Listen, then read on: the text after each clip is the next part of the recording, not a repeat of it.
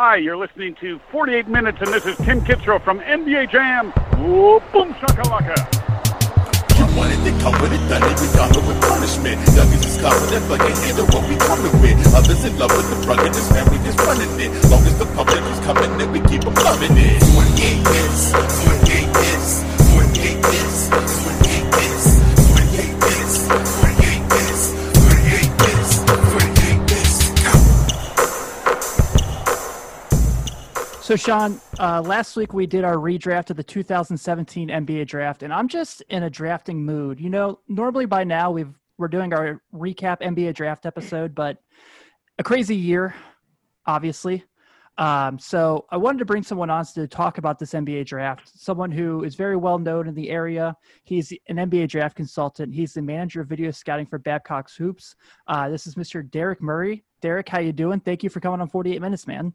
Yeah, I appreciate you, Tim and Sean, having me on. And obviously, yeah, sad day. I kind of woke up a little bad mood when the draft should have been happening, but hey, more time to talk about it.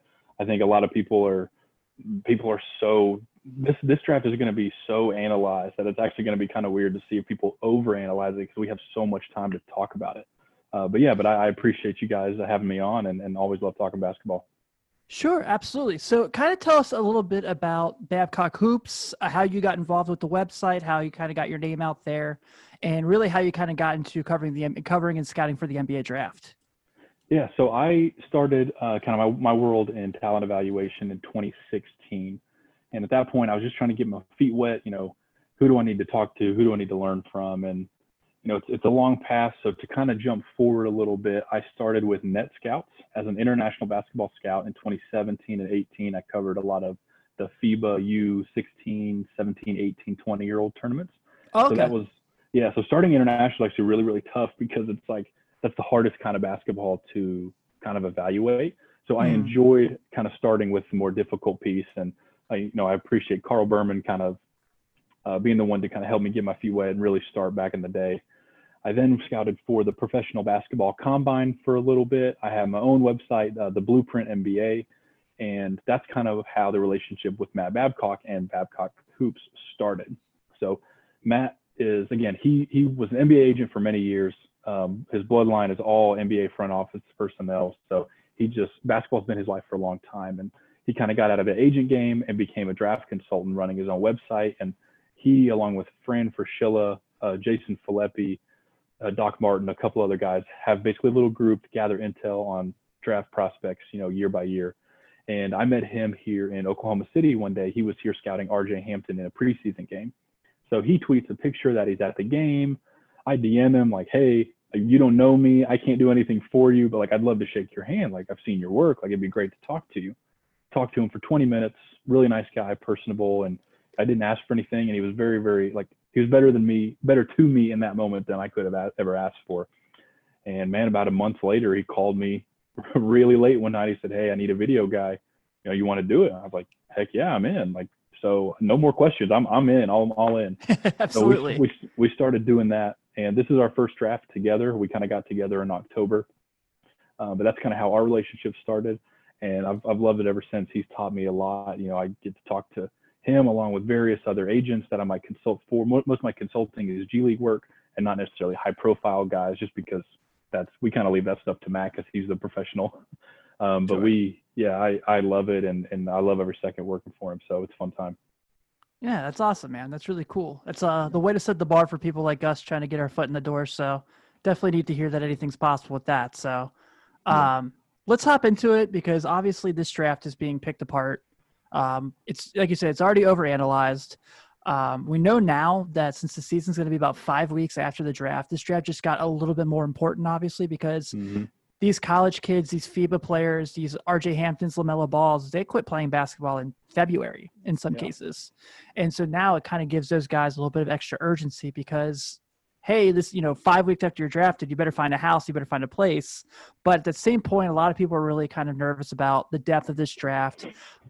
A lot of people seem to act like it's the 2000 draft. I don't think it's anywhere near that bad. But, when you read the things, it's like, yeah, there's Kenyon Martin and who else? I'm like, no, this draft has depth. It's just not Yeah. like superstar depth. What do you think this draft so far picked apart? And when you look at overall, like the prospect list in this draft, what do you see from it that maybe people aren't seeing? So I think you nailed it right there, kind of in the question, because there's no superstar that has set himself above everybody else. It's looked upon as if it's weak. And even back in December, January, I was one of those guys. I was like, man, this draft, this may be the ultimate trade out of the first round, get out of there. But the more you look at it, yes, there's no superstar at the top that we know of yet. I think there's a couple with potential, but I think your 20 to 40 and 40 to 60 range is just loaded with potential starters and role players. Like, I think this undrafted free agent class will be better than the last couple of years. I think you'll have a couple second round picks get NBA spots down the road, maybe some two ways, some exhibit 10s, some stuff like that. I think you'll see a lot of those out of this class compared to some others. So while it's not star heavy, loaded up at the top, the depth is really, really there. Perfect. Derek, after, we didn't have an actual NCAA tournament this year, and we didn't get to see a lot of talent, and LaMelo obviously not playing, college basketball, and James Wiseman only getting 3 games in. How much does not having the tournament hurt a lot of these guys, like maybe say like an Obi Toppin in this draft class? Yeah, so for most of the players, my opinion is that it doesn't affect them very much. It affects the players who would have gotten their first or their biggest national spotlight in front of 20 executives at a game who haven't gotten that all year. So, like, I think of guys, if I go down the list here, Toppin, yes. I feel like most execs have gotten to see Toppin, like, live, especially because he was in, I believe it was the Maui tournament. So, like, he's been seen. The guy that comes to mind is Malachi Flynn of San Diego State. Yes. He's a guy that I think you put in a national tournament, and I think he becomes that Sam Decker type late tournament draft. How did this kid end up in the first round? When, quite frankly, I do think Malachi Flynn is good enough to go in the back end of the first round if someone sees that in him. But I think he's the one that comes to mind where I'm like, man, I wish we could have seen him just 2 or 3 nights in a week just playing against elite competition, because I think it's just smaller school guys that Jalen Harris at Nevada was another one of those guys where if they would have made it into the tournament, which I actually don't recall how even close they were, but just seeing his name, I'm like, that's a guy that I think could have benefited as well. I was actually really high on Malachi Flynn. I'm glad you brought that name into attention, because I know a lot of people, so kind of skipping ahead, this second round group has a lot of guys, like you said, like there's a lot of guys that are going to be able to come in and be plug and plays or, microwaves. Emmanuel Quickley is the one that comes to mind the most for me. SEC Player of the Year, more than likely looking like he's an early second, late first round kind of guy. But it feels like there's so many more of those. Obviously covering Xavier, I've seen Najee Marshall very close for 3 years now. So I know the two-way abilities he has. When you look at that group of the second rounders, I mean, who are some guys really that kind of jump out to you a little more than the names we've already mentioned there? See, guys that I really like that as of right now are consensus second rounders. Elijah Hughes at Syracuse. Like him he's a lot. A guy that, at Babcock Hoops, we actually have him in the first round, but he's consensus second. So, like, that's a guy that we're pretty high on. Let's see. Flynn, we have like 33 right now in our recent mock draft, late or early second. I think the age may deter somebody from taking him at the end of the first round, but I could see early second going for him. Let's see. Ashton Higgins is a guy to keep an eye on. Najee Marshall, we do have in the second. One I think that's interesting is Josh Hall, he just finished his his high school prep year. So he's committed to NC State, but he's declared for the draft. 6'9" wing, ball handler, kind of a more perimeter game. So he's one to keep an eye on as well. And then a name that just popped up, one of my favorites in the whole class, Tyshawn Alexander from Creighton. I've seen him play in person quite a few times. Yeah. I like his game a lot. I think ESPN still has him around 90 or something in their prospect list. Maybe that's because they haven't updated in a while. Those guys obviously are professionals too, so I'm not here to slam anybody's board, but I have him like mid 40s. He's 40%. I think it was 39.9 from a three this year. He was always tasked with guarding the best offensive player on the other team, 6'4" athlete. I mean, that's a guy that I want on my floor. Even if it's an eighth man, there's a place for that kind of athlete in the league on somebody's roster. So Tyshawn's the guy that comes to mind as far as like a second round value pick. We're big Bulls fans on this show, so if like the Bulls could snag Tyshawn Alexander the second round, I'm not going to be sad.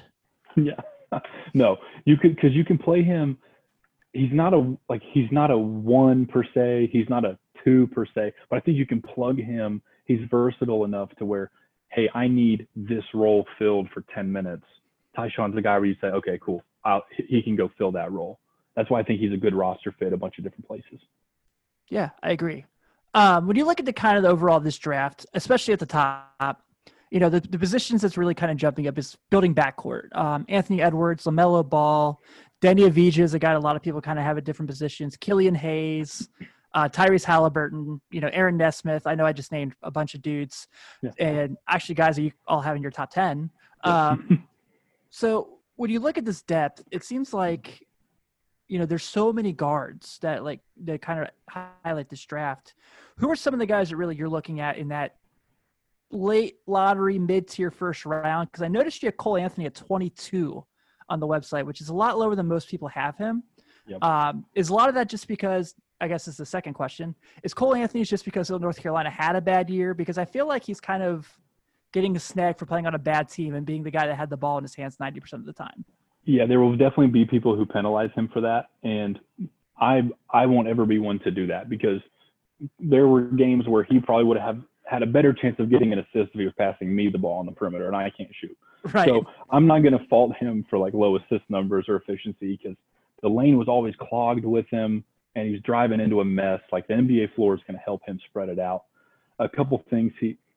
A lot of the reason we have him down pretty low is Intel related and non-basketball stuff. Gotcha. So yeah. So obviously we can't go too far into that. I believe he's a firm mid-first round talent. Just kind of the information and conversations we've had with some organizations, he's likely to slip. Won't go too much more into that, but that's a reason. It's not because I don't believe in his basketball. I've heard that too about another big tier prospect that I'm not going to name any names either, but he played at Georgia. Right. Yeah. Yeah. It's always interesting because film can give you a lot, but man, when you really think about investing millions and millions of dollars into an 18, 19 or 20-year-old kid, like you have to know what kind of person they are. Agreed. And so a lot of the guys that we would consensus be higher on are guys that the intel's come back just that they're just phenomenal people. So we can get into that another time. Let me go back to your question about the guards. Ball, Hayes, Edwards are obviously kind of the top three for us. I really, really like Killian Hayes. His development from 16 to 17 to 18 has been phenomenal. He is super left-hand dominant, but you don't hear about anybody being right-hand dominant being a bad thing. So I'm not going to hold that against him. Let me see. In the mid-first, I think Kira Lewis is the steal, depending on where he falls. He's a guy that on my personal board, I have in the top 10. I can't get Matt quite on board yet with that. We're slowly inching Kira up. I think Kira is worth a top 10 pick right now. He's so fast with the ball, just blazing speed. Live dribble passing with either hand is phenomenal, creates advantages all over the floor. So he's a guy that I think could be a steal if he slips far enough at the point guard position. And I also really like Leandro Balmero. I did a big piece on him on the Babcock Hoops website about 2 weeks ago. 6'7", powerful athlete, not elite athleticism in traffic or down at the rim, but I don't think he has to be. He creates off the dribble, he beats his defender, and he's a phenomenal passer. Like his vision is just amazing. So while him and Kira are very different players, they're both guys that in that mid-first, I wouldn't hesitate whatsoever to select either one of them. Derek, with the NBA season, kind of obviously being kind of a mess at the end of the year here, and there's a few lottery teams that are gonna be on the board. Which is there a player that you could project as number one, like that a team may pick as a need over say talent wise this year more if a team was actually gonna get the number one pick? Is there someone who would maybe surprisingly jump into the number one? Because I know the consensus has kind of been all over the place this year. I've seen LaMelo, obviously, Anthony Edwards, Wiseman. I've seen Obi Toppin on some of them. So what player would you see being surprisingly shoved into that number one spot by a team by maybe just need over talent wise?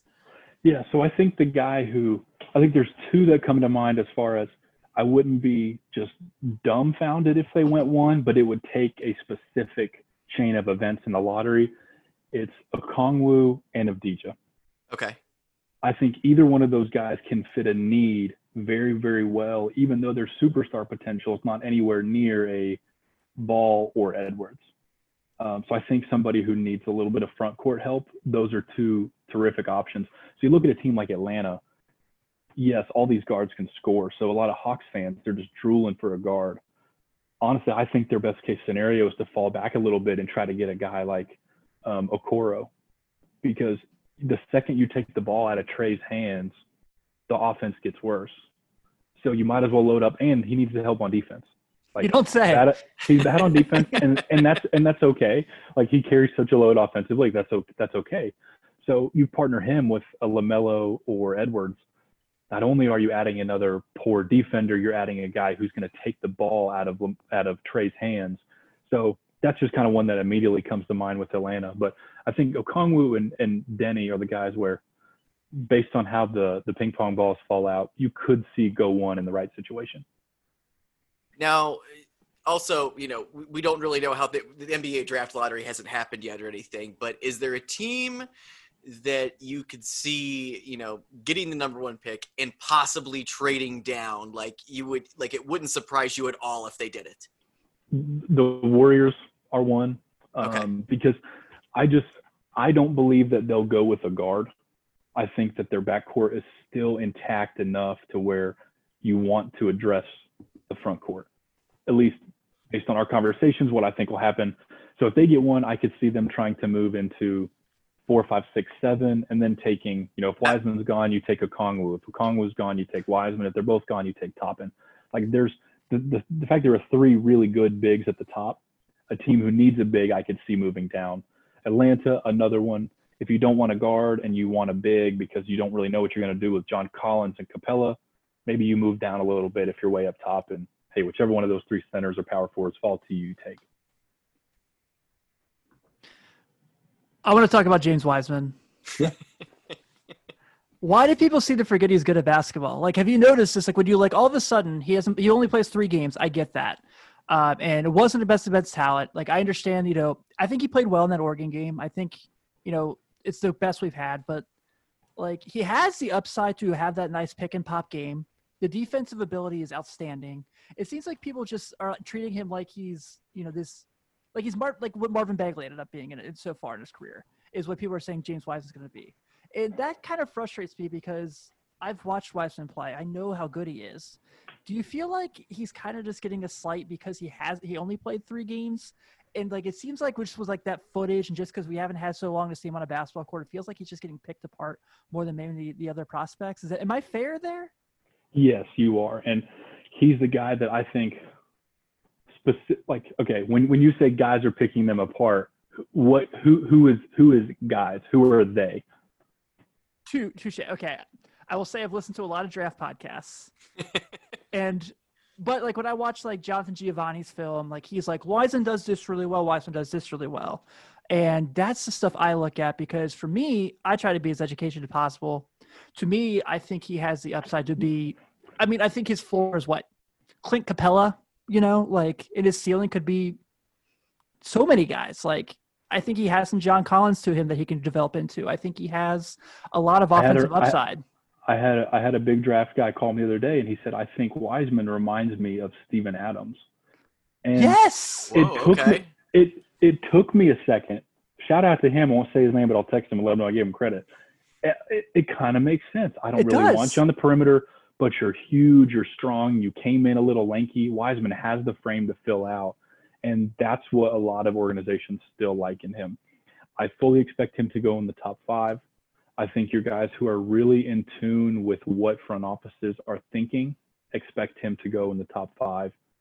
I think your guys looking for hot takes will find stuff to talk about any prospects about why they suck. And look, I try to be as hard and critical in my evaluation as possible. That doesn't mean you highlight 3 games from an 18-year-old and we tell people why he's bad. Because Right. you can go to any game. I can go to there are multiple Okoro games you can go in where he was just struggled. You can go to LaMelo games where he looked horrible. I think because Wiseman never had the chance to get in, a meaningful conference game and dominate, it did hurt him. Like, again, a lot of the concerns are valid. His feet can be kind of slow. His reads on defense aren't great. The passing is just not very good. But at 7'1", 235, 18 years old, when you're used to just obliterating people in AAU and high school basketball, and you haven't had to learn the finesse and artistic part of the game yet, I'm not going to fault you for not having that. So that's kind of my take on him. Do I think he's going to be some NBA superstar? No. On my personal board, I have him at 6. So there are guys that I like more than him, but I understand the concerns. But the Wiseman hate, it's softening, especially on Twitter. It's softening as we get closer to the draft because you kind of come back to, oh man, this kid's huge and he was ranked number 1 in the class for a reason. Right. But and that's what I think. I still think he'll go in that top 5. Because to me, it was if the Warriors have the first pick and they don't trade out, I thought he made a ton of sense as a rim protector, as a rim runner. He's got guys there who are going to help him kind of develop this culture. He's got one of the 3 best coaches in the NBA if that happens. He's obviously got the best shooter ever. And, at that point, it's kind of like Sean said earlier, it's not necessarily about the talent, and it's more or less about we really need you because we're depending on Kevon Looney, and we're still looking for that toughness at the center position we haven't had in years. Right. And I've heard a lot of things about him being soft per se, but I felt like the Warriors were just this perfect fit for him, where if it dropped to that way, and he does really well in his interviews, which everything I've heard, he's great. He's great to talk to. The teams love talking. We've been told that his interviews are actually really good. Yeah, I've heard the same thing. So I felt like Golden State was a great situation for him. Obviously, it's a great situation for any player, but for what they need and for what he is, I thought it was a perfect marriage. Am I wrong? No, and I think if Golden State gets the number 1 pick, they should either go with Wiseman or Okongwu. Again, it's hard to sit there and just face-to-face compare the two because you only have 3 Wiseman games. But Right. I think at either one of those, it fills the need that they have immediate, and they're both so young, and it can fill that need moving forward for quite some time. So, yeah, Golden State's the team where if they have one, part of me will be almost shocked if Wiseman doesn't go 1. Yeah, I agree, because it feels like, I don't know, I've seen people this could be his team to beat. I'm like, no, trust me, he's athletic. He does know how to play basketball. He's just learning things. Yeah, and big men historically take more time to develop once they get into the NBA. So he's an example of a guy where if he doesn't come out and by year 2 he's dominating, I feel like a lot of people will go back and be like, see, we told you he sucked. Right. And maybe in 2 years he does, and we don't know. We can't say or project that yet. But he's one of the guys in this class. I'm like, man, let's give him time to find out what he's got first. Because 2 things come to mind with that. I have all my Mo Bamba stock still down in Orlando. I love Bamba coming out. As Love you Bamba. should. And to some people, I got blasted for it because his rookie year, he was atrocious. He was not very good. It's like, hey, he's 19. He's filling out. He was hurt.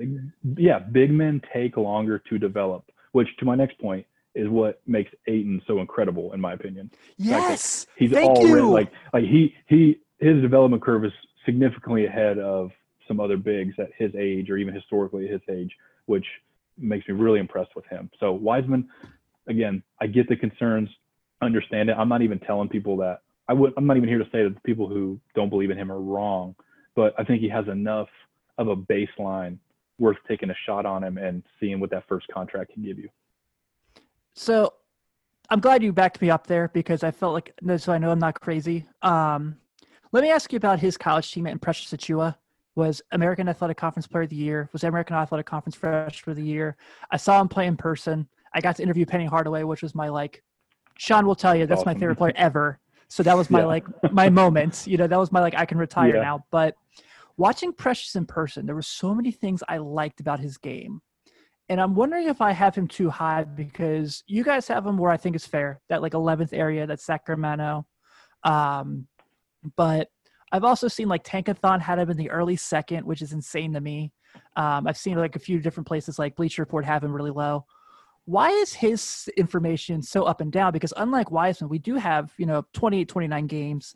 Memphis, even though they were young, were still a top 5 defensive team in the country last year. I know the offense wasn't great, but I mean, he really was in conference time the best player in that conference. It wasn't given to the wrong person. Right.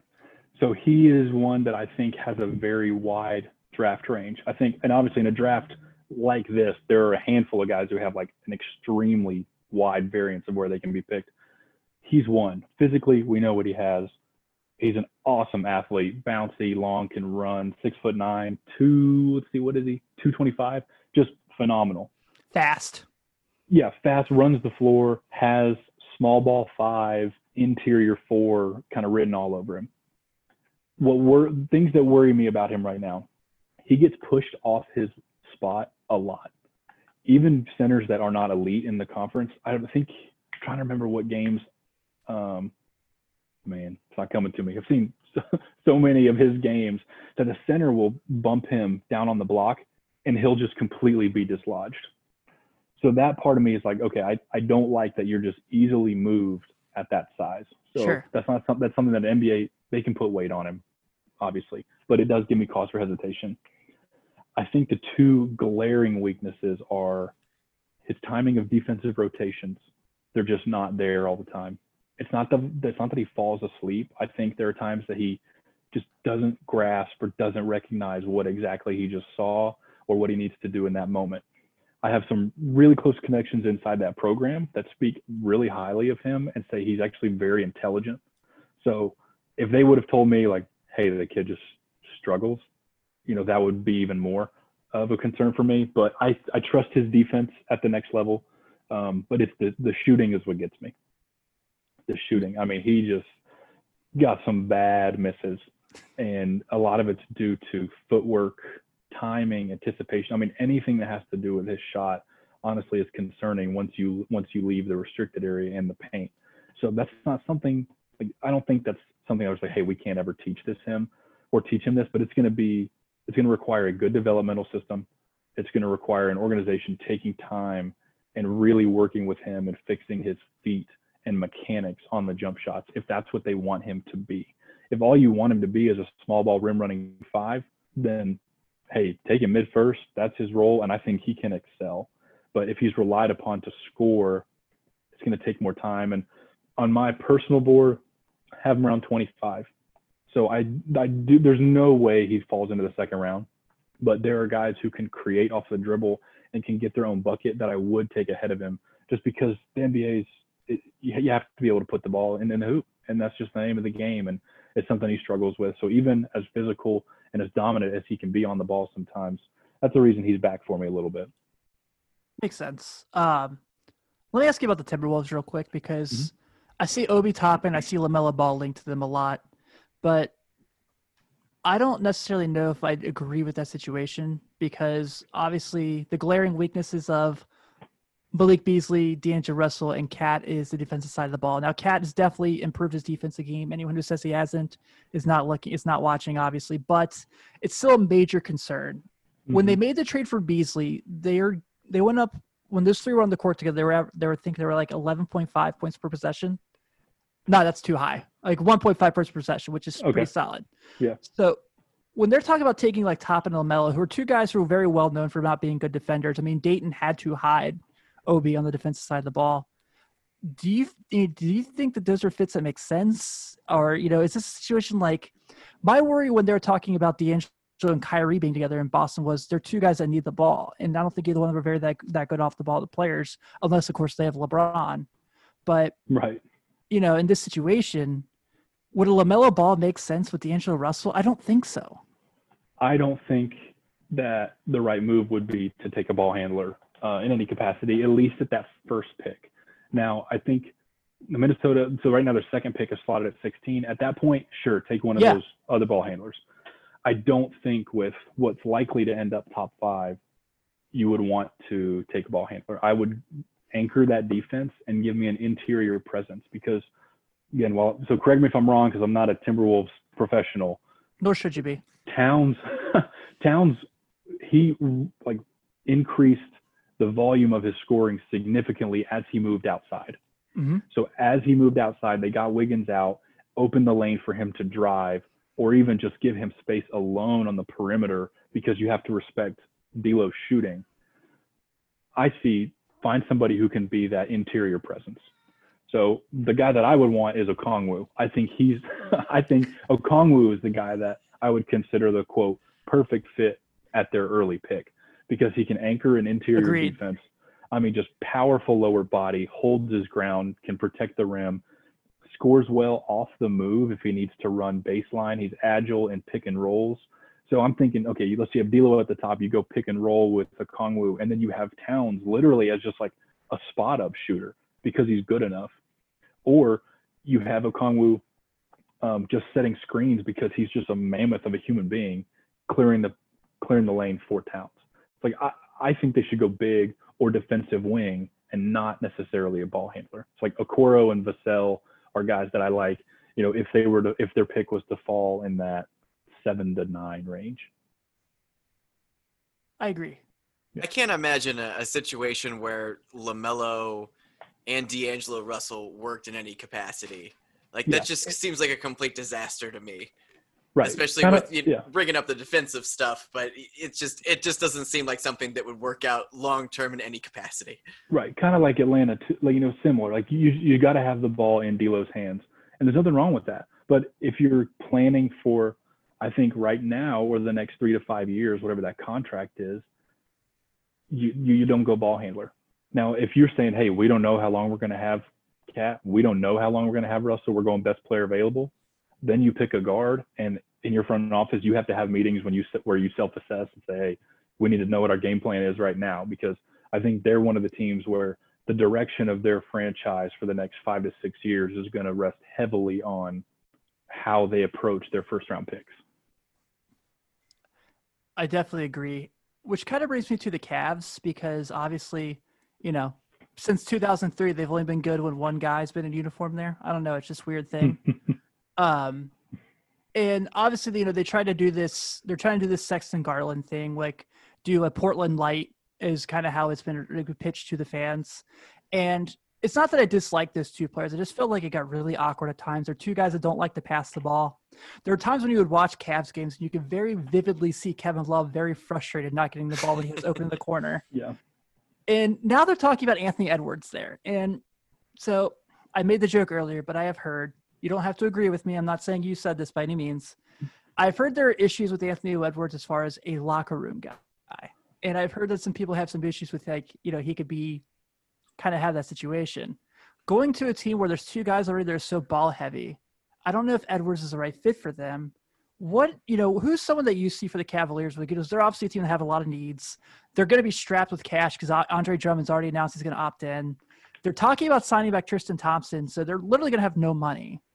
Like, why? Right, agreed. But why? Who is someone that would be for the Cleveland? If say Cleveland's in that top 3 area that you would love to see the Cavs pick up. Yeah. So when I do mock drafts with people, the Cleveland pick is always really interesting because I ask myself, are you going to go with a big and or a wing and pair him with all the guards you already have, or continue to go best player available and in 2 years sit back and say, all right, these are the two we're going to pay, like Portland, like you're saying. If the paying people in 2 years is the plan, you take a guy like Edwards, you take Hayes, you take Ball, whoever's there, and it's, hey, we're going to be bad again, and in 2 years we'll decide which ones we want to keep, make our core, make our foundation, and we will build around from there. I think right now, Babcock Hoops, we do have Edwards mocked there because in the tankathon that we ran, they ended up second. Wiseman goes 1 to Golden State. You take the best player available. I think Edwards is the one guy in this class who has like ultimate superstar capability. I think LaMelo Ball is close, but I don't think he'll ever be the best scorer on your team. He'll probably be the best facilitator. Edwards has the potential to be the best scorer in the entire class. So if I'm Cleveland, he's on the board. That's a hard guy to watch fall past you.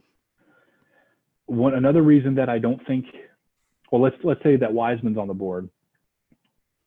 Wiseman's, I believe, my understanding is that he and Drummond's agent, or like it's the same agent who represents him and Drummond. It becomes kind of a cluster if you have guys represented together in the same organization when one is already a little bit unhappy with a questionable future. I don't know if you necessarily want those guys together in that situation. So it's an option where Wiseman's agent could say, like, don't draft us. But what franchises handle that better than the Cavs in the past, Eric? Yeah, it's a marriage made in heaven. You know, like that whole clutch thing, it went great. Yeah. I think if I'm Cleveland, I have pick 4, 5, 6. Denny's the guy that I'm picking. I've got my guard. Denny. I've got Drummond for however amount of time. I think Denny's a talent that we won't see again for a little while, and I just think you add a forward to the mix. He's a good defender, point forward, likes to handle the ball, is working on his spot-up shooting off the ball, high motor, high energy, good character. His work ethic is just insane. And from a perspective of we want our guys to come in and bust their ass and develop, I think Denny's the guy you want to bring in. Yeah, I think too, like, Denny's a perfect fit for me too, because I feel like they thought they were going to get so much more from Cedi Osman than they got. Obviously, you know, and they have really good role players, honestly. Like, anyone who's going to tell me Larry Nance is not a good NBA player, I'm going to call you a fool, because he's a very good role player. If I was like a competitive team that needed a guy off my bench, I would trade for him in a heartbeat. He's got a good contract. But Denny's a guy I really like for that situation. You know, I see why they're talking about bringing Tristan Thompson back. He's been huge to their franchise, obviously being a part of that title team, but having him, Drummond, and Love just seems weird to me. Because Kevin Love's past the days of being able to play the 3. Like, that's not a thing anymore. I also just really want to see a world where Cedi and Denny play together. Yeah. I just feel like that would be fun basketball. I agree. Well, all right. I'll define fun. Fun for me. Your average fan would probably actually not enjoy watching that. I would love watching it. So this kind of brings me to, I got a couple more questions for you. John, if you have any, feel free to jump in, obviously. Sure. When you talk about some of these teams that really already have good young cores, how do you add these teams that already have everything? And like what I mean by everything is like they've already got so let's take a team like Memphis. They have their 2 stars already of the future. We know that, Ja Morant, to me, he looks like he's a 6'3" Penny Hardaway at times. The way he plays, the way he passes, the way he moves. And Jaren Jackson Jr. has been perfect for the Grizzlies. He's been everything that team wanted. Brandon Clark has been really good for them. They've got all these guys that Justice Winslow after the trade ended up being a good piece for them. And then funny enough, the team they traded with in the Heat, Duncan Robinson, has elevated his game so much. Kendrick Nunn, who I saw play in college, is fantastic. Bam Adebayo, the jump he made this year. For these teams that already have this young future core, is this just add-on, or is this just getting best player available? Because Memphis definitely has needs, don't get me wrong, but it's like they don't have to draft for need at this exact moment. You know what I mean? Right. My personal approach is if you've already got your baseline, go best player available. Because if they're the best player available at that time, then there will be at least one translatable skill that they have that if you need to find a role for them later, they likely have it. But if you draft for a role right now, things can change and you can pigeonhole a guy and then basically not even want him on a second contract. So again, not every team does it differently. I like that logic. But that's how, yeah, it's like if I've already got, I think New Orleans is a team that I looked that way with, in a lot of these mock drafts. I'm like, they've kind of got their whole baseline. They've got the guards, picking Jackson Hayes and Zion. You got the front court kind of okay. So you look at their picks, I'm like, hey, I probably just go best player available. And if he truly is the best player and I get that pick correct, then there will be something that he can do for my team, whether it's now or in 4 years. I mocked Tyrese Maxey to New Orleans. Mhm. I feel like that's close to his range, probably. Yeah. So Well, depending on who you ask. right, yeah. So that brings me to I've been playing this. Everyone that is on the internet knows the start bench cut game. Yep. Oh yeah. Okay. I've been asking this one to everybody, and I haven't had a single person that's had a definitive 1, 2, 3. Okay. So I'm curious your thoughts as someone who evaluates players, and mind you, I've seen a couple of these guys in person, so mine might be a little different. Mm-hmm. So start bench cut, we have Tyrese Maxey of Kentucky, Sadiq Bey of Villanova, and Devin Vassell of Florida State. I'm starting Vassell 10 times out of 10. Vassell is the guy that I have hung my hat on since the end of last season. I called Matt. One day. Man, it was probably around Christmas. I said, hey, when you update that mock, I said, don't leave out my boy Devin. I was like, I'm going to be offended if you don't have him in the first. I'm like, I'd take him in the lottery. And he's like, man, we're not hearing that yet. Like we can't do that. And now, he's looking like a late lottery mid first selection. So Vassell is far and away, he is start, and I don't even have to think about that one. Bey and Maxey, I'm torn. I really, really am. I'll think out loud here for a second. So Maxey, I hate the Lou Williams comp. I do too. I absolutely hate it. Lou Williams is an elite artist at what he does with the basketball. And to call somebody Lou Williams, I believe, is borderline offensive because he's not. Maxey shot 29% from three. And I understand a lot of people are all in on him being a 40% NBA three-point shooter. Maybe he will be because his free throw numbers are good. He's got terrific touch in the lane. So that as an indicator is really good. But don't call him Lou Williams. And I'm not saying you have, but that just drives me nuts. No, I agree with you. Bey, he's also 6'2", so he's not a 1, he's not a 2. He can guard the 1, but I don't think he can guard an NBA 2 who's like 6'5" to 6'7". So I don't really know what you do with him on the floor. So that's why for Babcock Hoops we have him late first, just because there's enough of a hole of like I don't know what to do with you that some teams do have question marks on. Bey, the three-point shooting goes without being questioned. The leadership, the intangibles, the basketball IQ, the mentality, it's all there. It's all exactly what you want.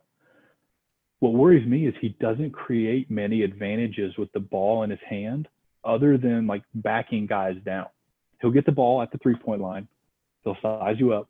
He'll turn around and he'll walk you down to the post or the free throw line. And honestly, that just drives me nuts because at the NBA level, that's not going to fly. Some teams won't even let you take that mid-range shot. So Bey is kind of interesting because while the fundamentals are there, and I think spot-up shooting-wise, he could be awesome, he's not as good of an athlete as some people say and like to rely on him to be. And the advantage creation is just not really there. So, man, I'm gonna go start Vassell.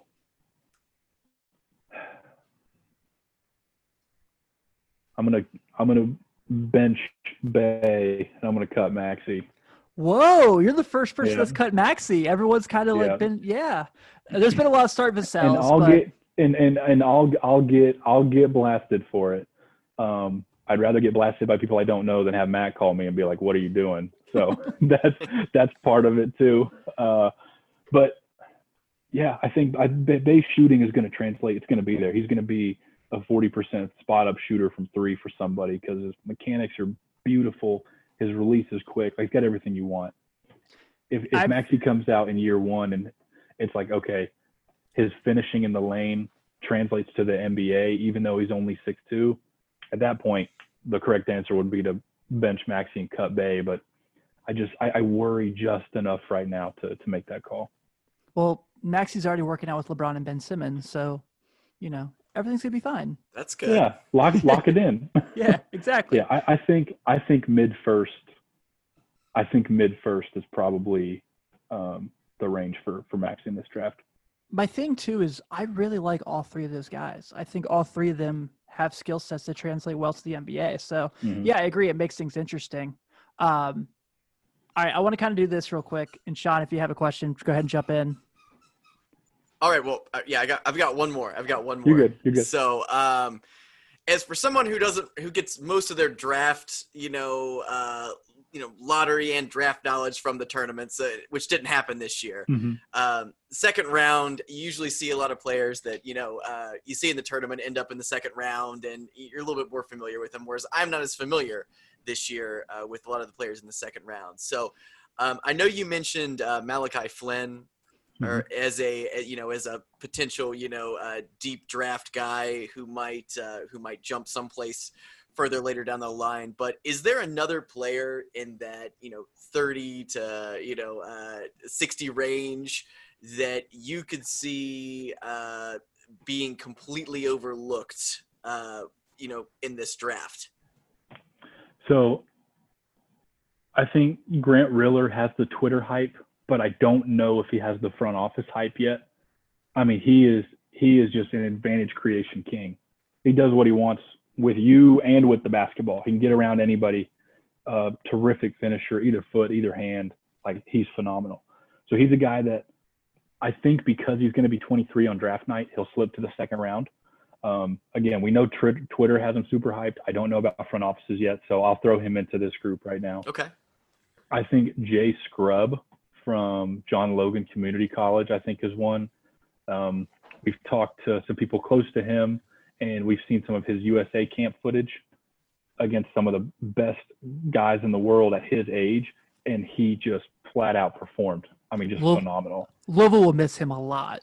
Yes, and one of my best friends, one of the guys in the wedding, he's a big Louisville guy, and as soon as Scrubb kind of said, hey, I'm going to test the waters, whatever, I called my buddy Chris. I said, man, I hate to give you bad news, but a team's probably going to ask him to stay in.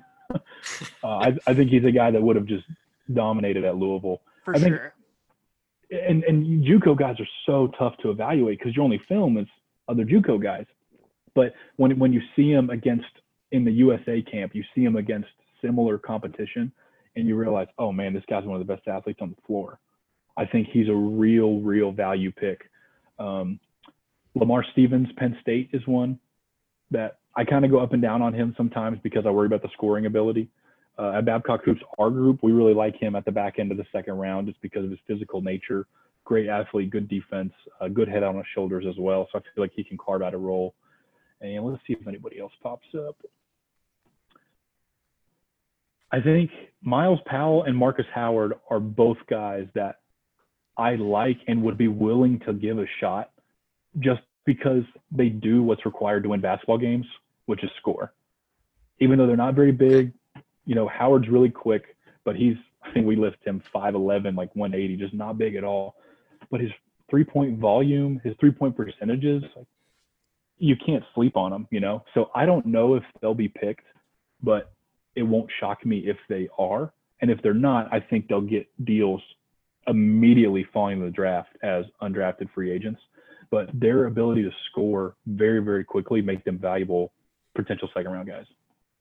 Yeah, I think all four Big East guys won't either be drafted or have a two-way. Between those two, Paul Reed and Najee Marshall, I have no doubt in my mind those guys will play in the NBA.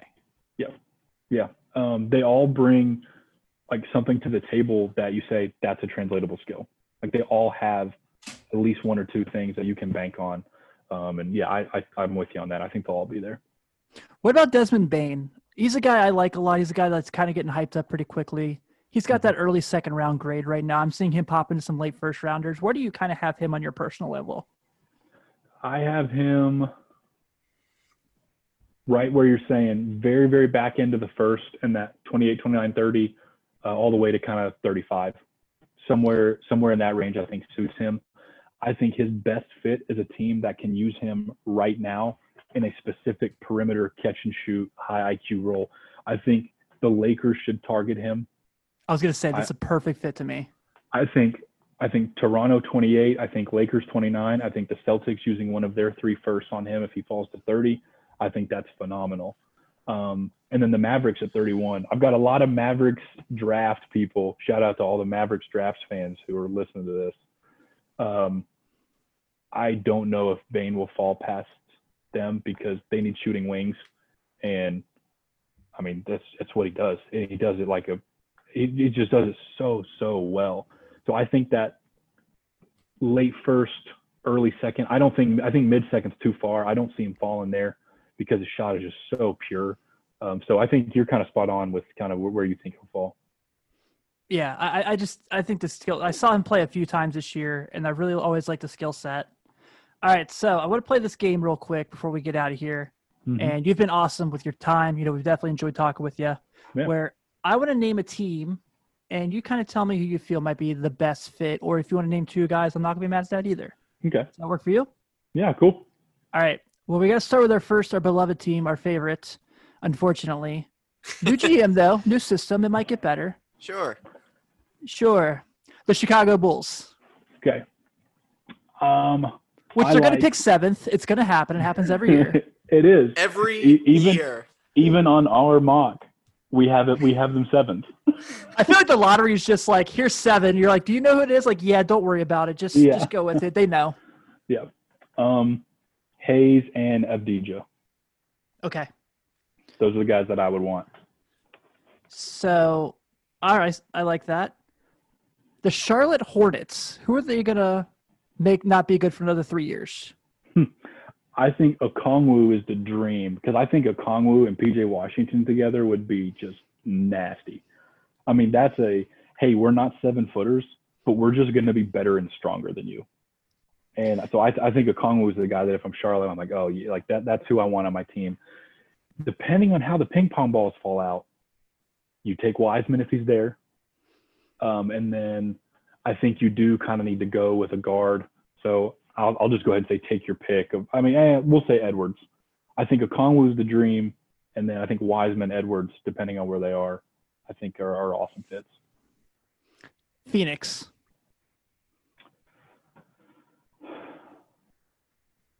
I'm gonna go again and say that Hayes to 10 is unlikely. I think that's a phenomenal fit. Somebody who can play off the ball when Booker wants it, but play on the ball and get it to Booker. I think that, again, I'm way higher than the consensus on him. I think Kira would be awesome. If all the other guards are gone ahead, I think Kira would be a great fit at 10. I think I'm going to leave that there. I'll say Killian and Kira Lewis.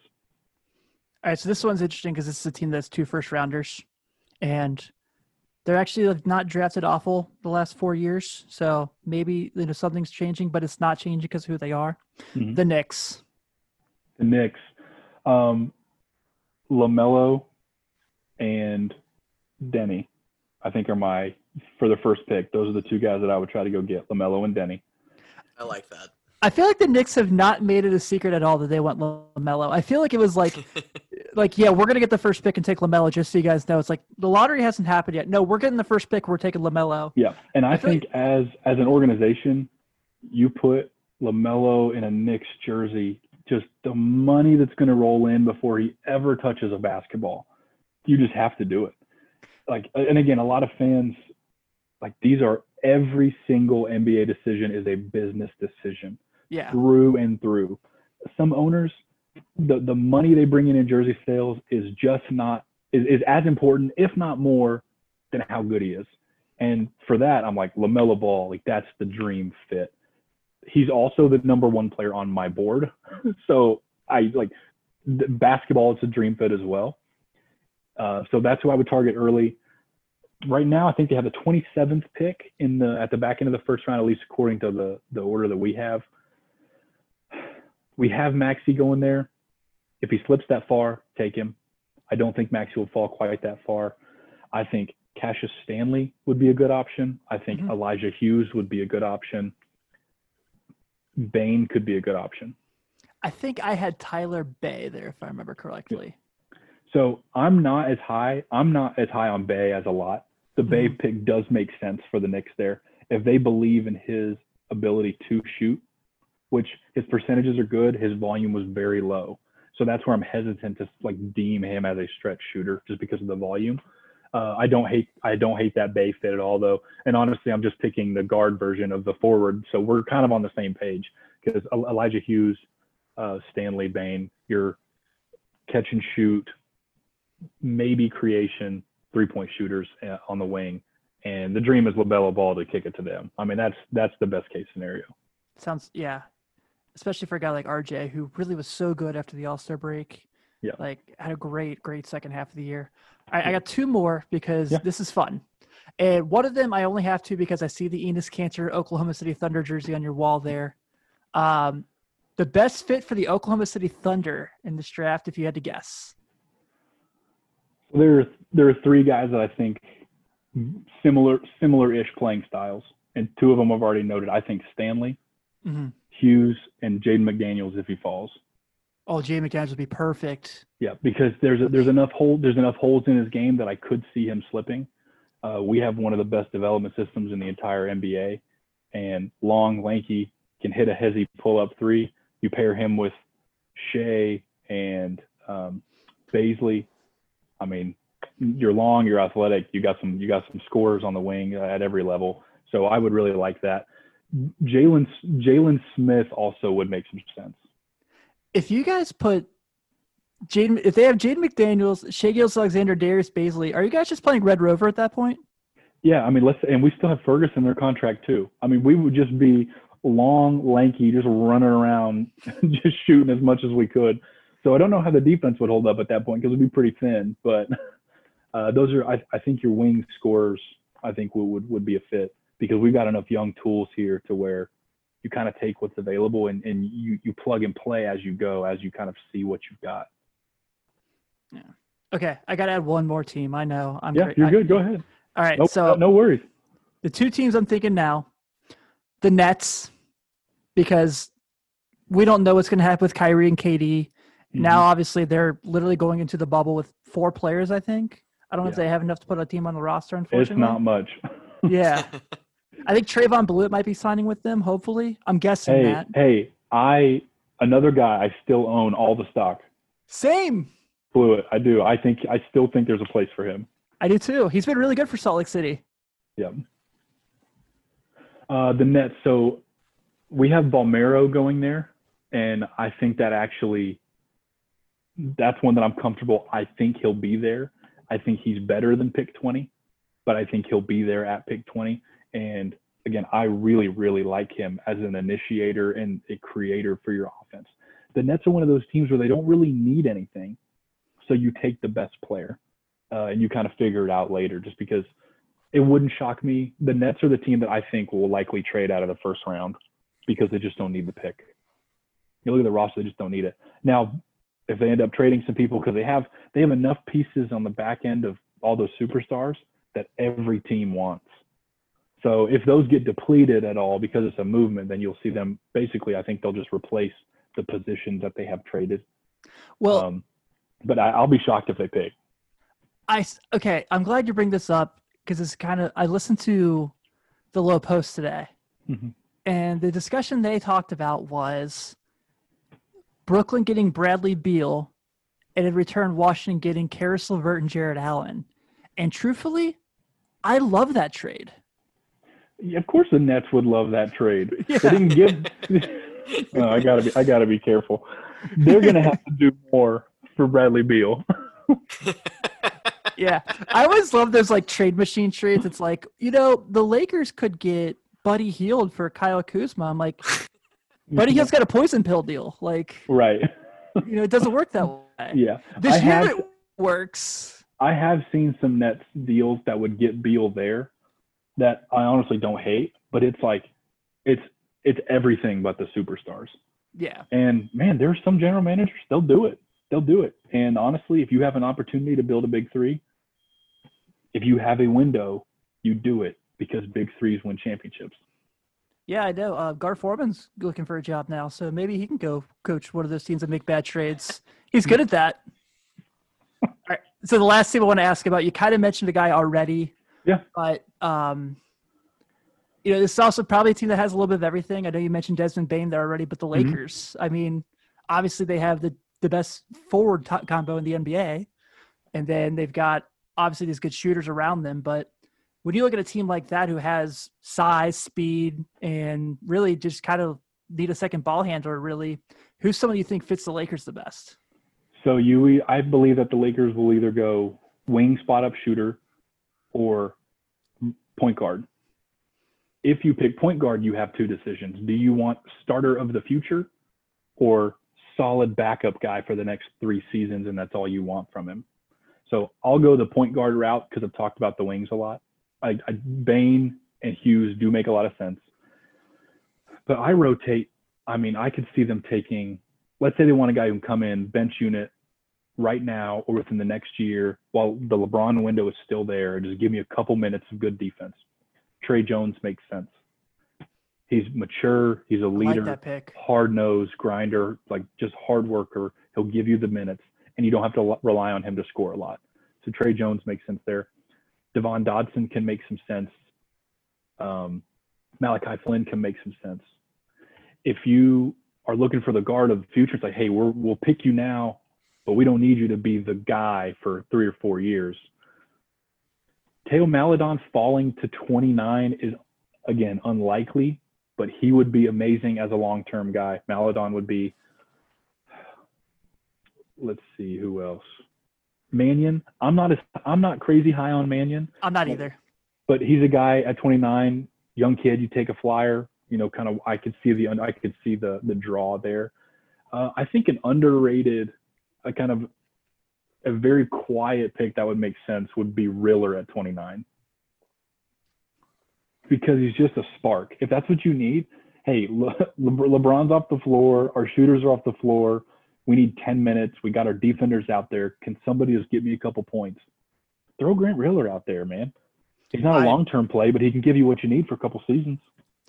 I think that makes sense too because, you know, we've seen history says that LeBron doesn't really like rookies.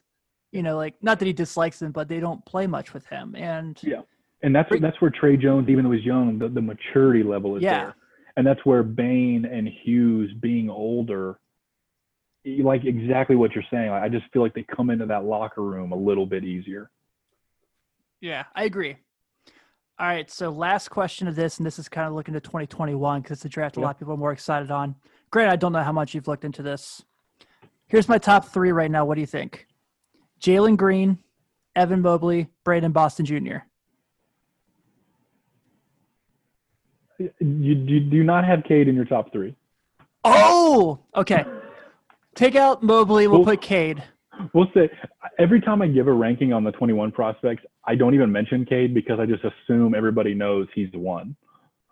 It's like, hey, I'll just start with my list after Cade because he's one. See, I love BJ Boston. He reminds me so much of Brandon Ingram. Yeah, so Boston has the tools to be really, really good. We all know what Jalen Green can be. Kuminga is a guy to watch. Jonathan Kuminga, he reclassified, so he's still a youngster. Just a huge physical presence, but he likes to handle the ball, likes to create as well. The Mobley brothers are interesting because they'll both be there together, and they both deceptively handle the ball fairly well for being just huge kids. So I think those are some guys to watch.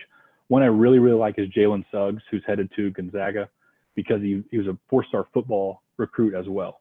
And anybody who sees the floor with a football mind, multi-sport guy, good vision, leadership, that's a guy that I want on my team.